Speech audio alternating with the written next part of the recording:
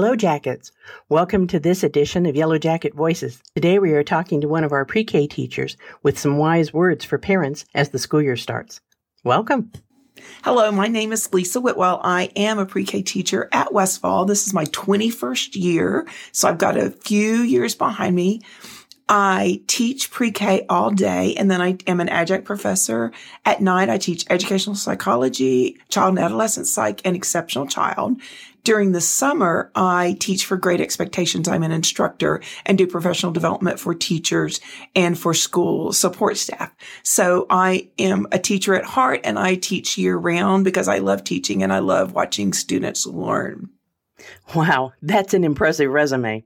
CMP Schools is really fortunate to have you. So as we start the new year, what words of advice do you have for parents or guardians of littles starting into PreK? In a PreK classroom, the first thing I would say, the very first gift that you can give your child is to make sure that you're reading to them. There is an initiative for 1,000 books before kindergarten with the public library system. And that allows your student to be able to understand comprehension, to build their vocabulary, just to be able to sit in your lap and listen to a book, to hear a book, to reread a book to you. And so the very number one gift I would say that you could give your child is to always read to them.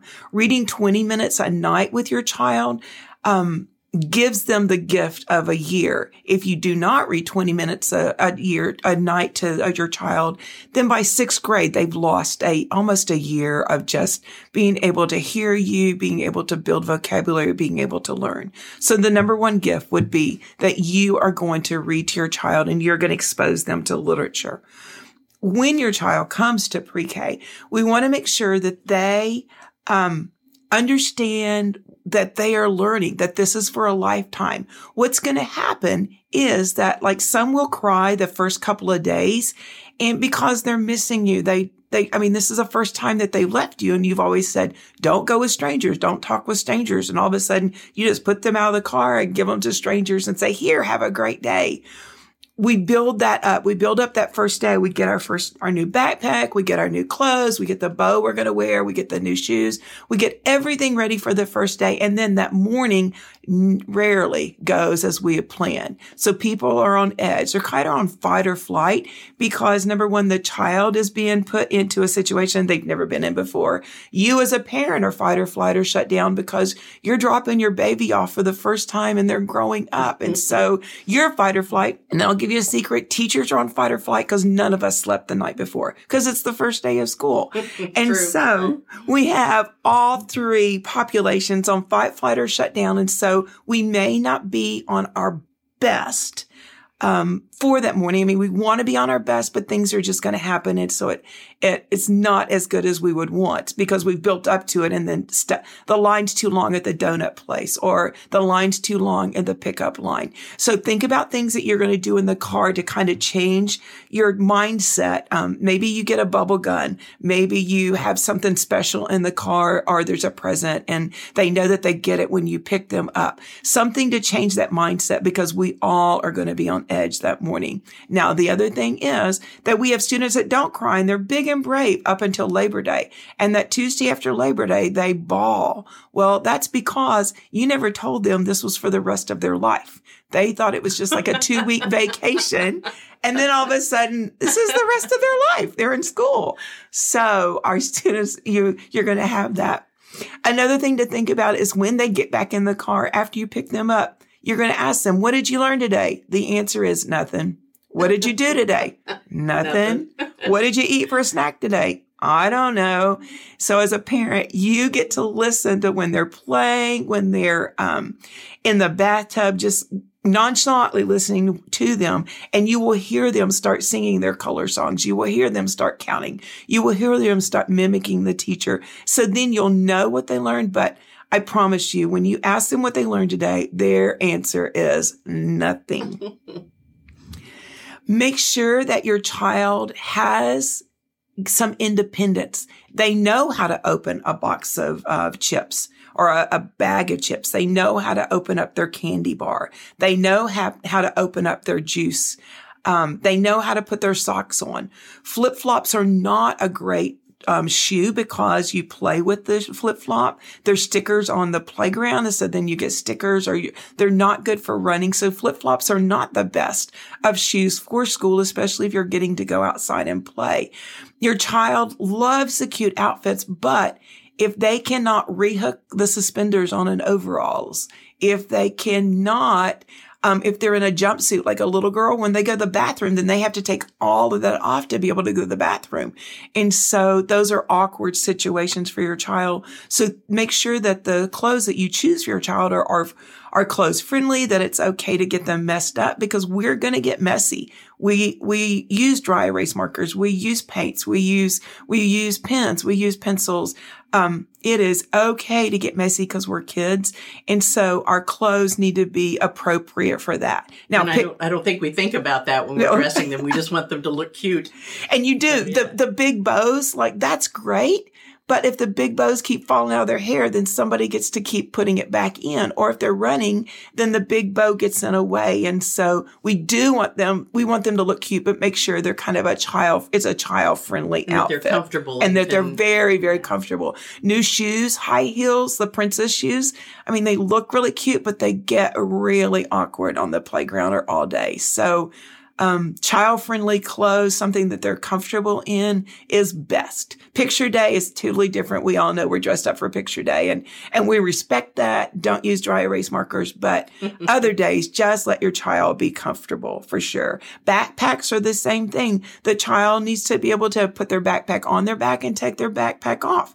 They need to know how to zip it and unzip it. Now, your child can get their homework folder out, can get their library book out, because I promise you, they know how to sneak a toy out of the house and put it in their backpack. And so they know how to work it. They're playing you on that. But make sure that they can work their backpack, like practice putting it on and taking it off a few times so that they're comfortable doing that, because a teacher's not going to stand and take backpacks off and hang them in their cubbies every time. We want your child to be independent with that. Don't worry about tying shoes. We can tie shoes. But our children need to know how to put socks back on and how to put their shoes back on. So all of that needs to be just child comfort, child friendly. We want them to look cute, but at the same time, your child needs to be comfortable with that. What kind of communication are you going to do with the parents throughout the year so that they know when picture day is and that kind of thing? In our pre-K, I'm still old-fashioned enough to send home a newsletter. And so every Thursday in the Thursday folder, there is a newsletter. There is also, I try to send an email out on Sunday that has a Google slide with a homework attached to it. And so you get homework on Monday, which is a paper homework, and you and your child can work on that. But on Sunday, you're going to get a Google slide. And if you click on each one of the pictures, you will, have the freedom to be able to go to the books that we're going to have that week. You're going to have like an ABC song. You're going to have a counting song. You're going to have our color song. And so that is another opportunity to work with your child. Make sure you put those books on the reading log. If your child's listening to those books, put those in the reading log. As our homework, we make sure that we want our children to read 50 books per 9 weeks. Now, ideally, we want them 1,000 by kindergarten, but I know that that's a large number. So 50 books per 9 weeks. We want you to log those in their reading log. And it's okay to relog books, because if your child knows their color words, then they've read their color word book 3 and 4 times to you. And so go ahead and relog those, because that's reading. Another option with reading is environmental reading. Our children say, we can't read. We don't know how to read. And I promise you, there's not a 2-year-old that cannot read McDonald's when you go by the arches, that can read Walmart when we go by that can read by Target. And even more distinctly, you can go to the grocery store and they can read all the names of the chips, the names of the cookies, the names of the pop, the names of the juices. In the gas station, they can read the names of the candy bars. And so we want to always be making the student aware of print and that they can read. So they'll say, I can't read, but if you've read to them and you ask them, so what does that sign say, that red sign right there? And they'll say, stop. And you say, you read that. So our students are born readers if we just help them realize that. Wow. Environmental reading. That's interesting. That's interesting. I didn't give that any thought before. So we want to make sure we're doing that. The same with numbers. So we're counting. So how many bites did we take? How many spoonfuls of sugar did I put in your cereal? I'm not put in your cereal before you come to pre-K, but you understand. So you're always counting. How many times did I brush your hair? Did you brush your teeth? So we want to make sure that we're just helping them be aware that numbers are in our environment as well, on the clock, on the radio, on digital clocks. And so we can start noticing again that number goes with a name. Just make it a day-to-day. It's a day-to-day game. Thing, right? Yes. Wow. Write your name on we don't want to write pencil and paper so much because developmentally we're not there yet, but we can write on the shower door. We can write with soap in the bathtub. We can write with sand. We can write with just a paintbrush that's in water on the, driveway, on the sidewalk. We don't want our students to think it's okay to write on walls, but we can write. There are lots of ways to write in salt, in sand, in flour, in, powdered sugar. So lots and lots of ways to write without our student really thinking that they're writing with a pencil and paper. We want to start working on grip. We want to maybe break the crown or the pencil in half so it's very short, because then that forces the grip. That is a correct grip. It's really hard for a little guy to balance that long pencil in their hand, and so that's why they chunk it.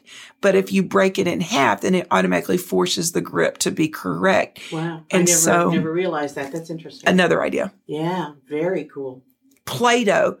Making sure that you can make snakes with Play-Doh. That's building up that fine motor skill in their hands. And so get the Play-Doh and just get them to roll snakes. Get them to roll balls. Get them to flatten it out. That is, one way to work on fine motor grip. Another is pinching. So we're moving beans from an egg carton to a different place. We're moving cotton balls. We're moving anything where your child is pinching something and moving it. Let them play with paper clips. Let them play with tweezers. Let them play with the tongs in your kitchen. Any of those things where they're pinching, because you're building that fine motor grip, because we don't climb as much. And so those muscles are not as developed as we would want them to be for writing. Interesting. Very good. One thing that we want to make sure that always is in our students' backpacks, so they'll have their homework in there, but it is okay, number one, if they have a blanket or a favorite toy, it's okay for that to stay in their backpack, just to be there for like a comfort, like that they know that's there and it's just their part from home. Or you might even just put like a cotton ball that smells like you, spray it with perfume and put it in there so that they know that there's a part of you with them in their backpack at school. It's not something they're going to pull out, but it's something that's there just for comfort. We all have that in our purse, or, we have things, we have charms, we have something that we hold on to. And so as a child, there's not anything wrong with that.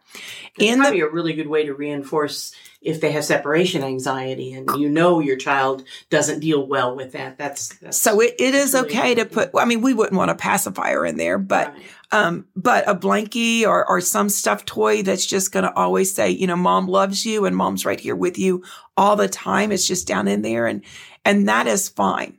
Even as adults, we have those things we hold on to. Yeah. We want to make sure that there is a change of clothes in there, and that your child, make sure it's not a clothes that they would rather have on than what is on their bodies at the time. Cause there are students like, I kind of had an accident. I want to change them. It's only because they like the clothes in the backpack better than what they have on. But we do want to make sure that they have a change of clothes, because we're all going to have accidents. We get to playing, we hurry, oh man, I'm too late. I didn't make it to the restroom. We want our students to be able to change and clean up themselves. So they'll just go to the restroom, change their clothes, and we'll give them a Ziploc bag to put their messed up clothes in. Make sure that you check those clothes and they're seasonally appropriate.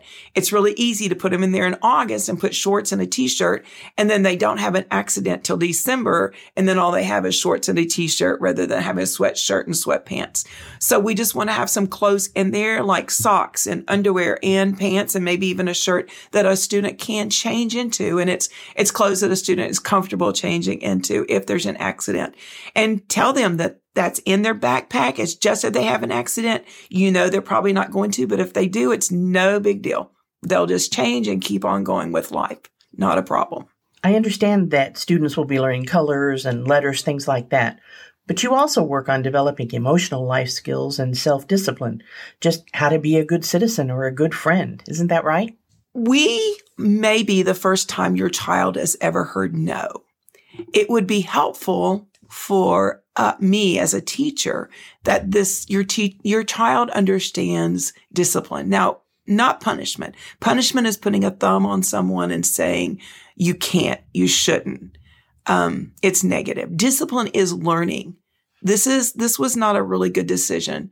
I will do better tomorrow. Every day is a new day. We want our students to understand there are consequences to bad behaviors. There's consequences to bad decisions. We all make bad decisions and there's consequences from it. And so we don't want to cover that up. We want to learn from that. A brain that doesn't make a mistake is not working. Our brain, the dendrites, everything is firing when we make a mistake because we are learning from that. So we want our students to understand consequences. It may be that I just say, would you go sit in a blue chair or a green chair until you're ready to come back to the rug? We want you to be able to sit crisscross applesauce. We want you to keep your hands to yourself. We need you to be able to use your words and not your hands. We want students, when they say, I'm sorry, to understand what they're sorry for, because sorry means it denotes that you're going to fix it, that you're not going to do it again.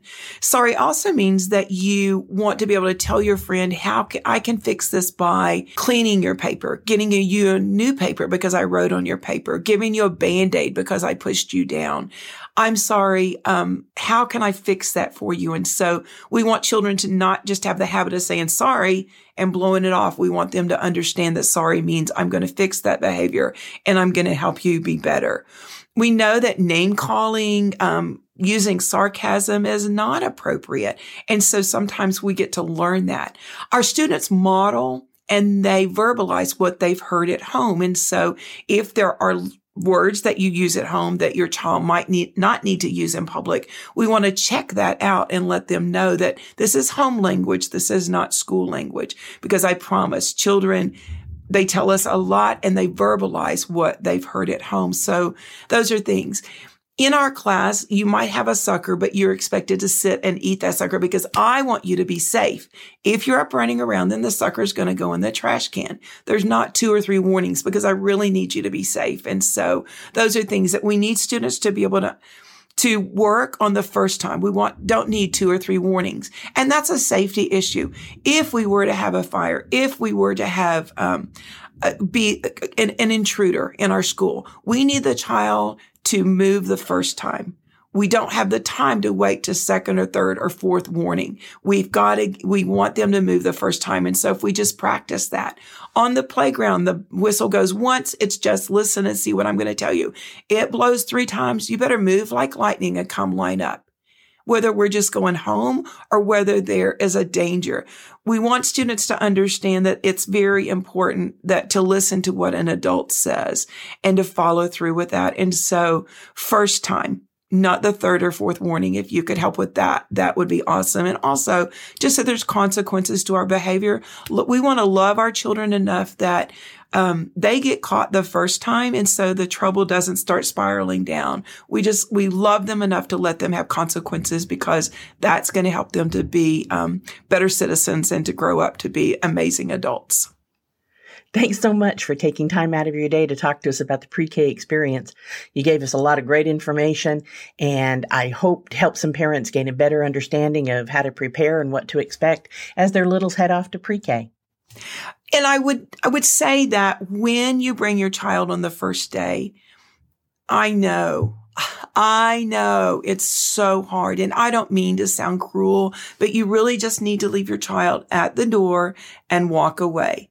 We will entertain. We will have them learning. It's 2.5 hours right now. It's just the length of one movie. If you linger and you stay at the door crying, then it causes your child's heart to kind of break. And so it's so important that you just leave your child with us. Trust me. Trust us at our school, trust any teacher at their school, and just walk away and then wait until the end of the day. Make sure that you choose your battles. The year goes so quickly and they will be in kindergarten. Choose your battles. Make sure that you are present. The biggest gift besides reading is that you can give is your time and your presence. So if there is a party, if there is anything that your child needs you there for, make sure that you are there or they have a friend there. Every time there's a party, every individual child looks at the door waiting to see who is coming for them. So I understand, single mom, you can't work. Both of you are working. You have a friend that can show up for your child for the party. It's their special person. So if you can do that, that would be great. The other thing is that in our class, we do have a handle with care note. If something happens, the dog dies, your house flooded, the toilet ran over. If you just put that on their backpack, handle with care, then we know that it's going to be a different day for your child. And we know they didn't sleep well. We know that something happened. And so that just gives us a heads up. We're not asking for the details, but it just helps us know that your child is going to be in a different frame of mind for school today.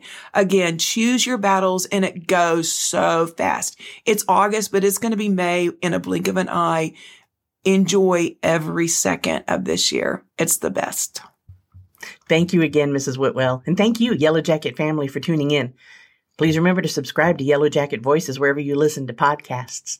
We'll talk to you later, and have a great Yellow Jacket day.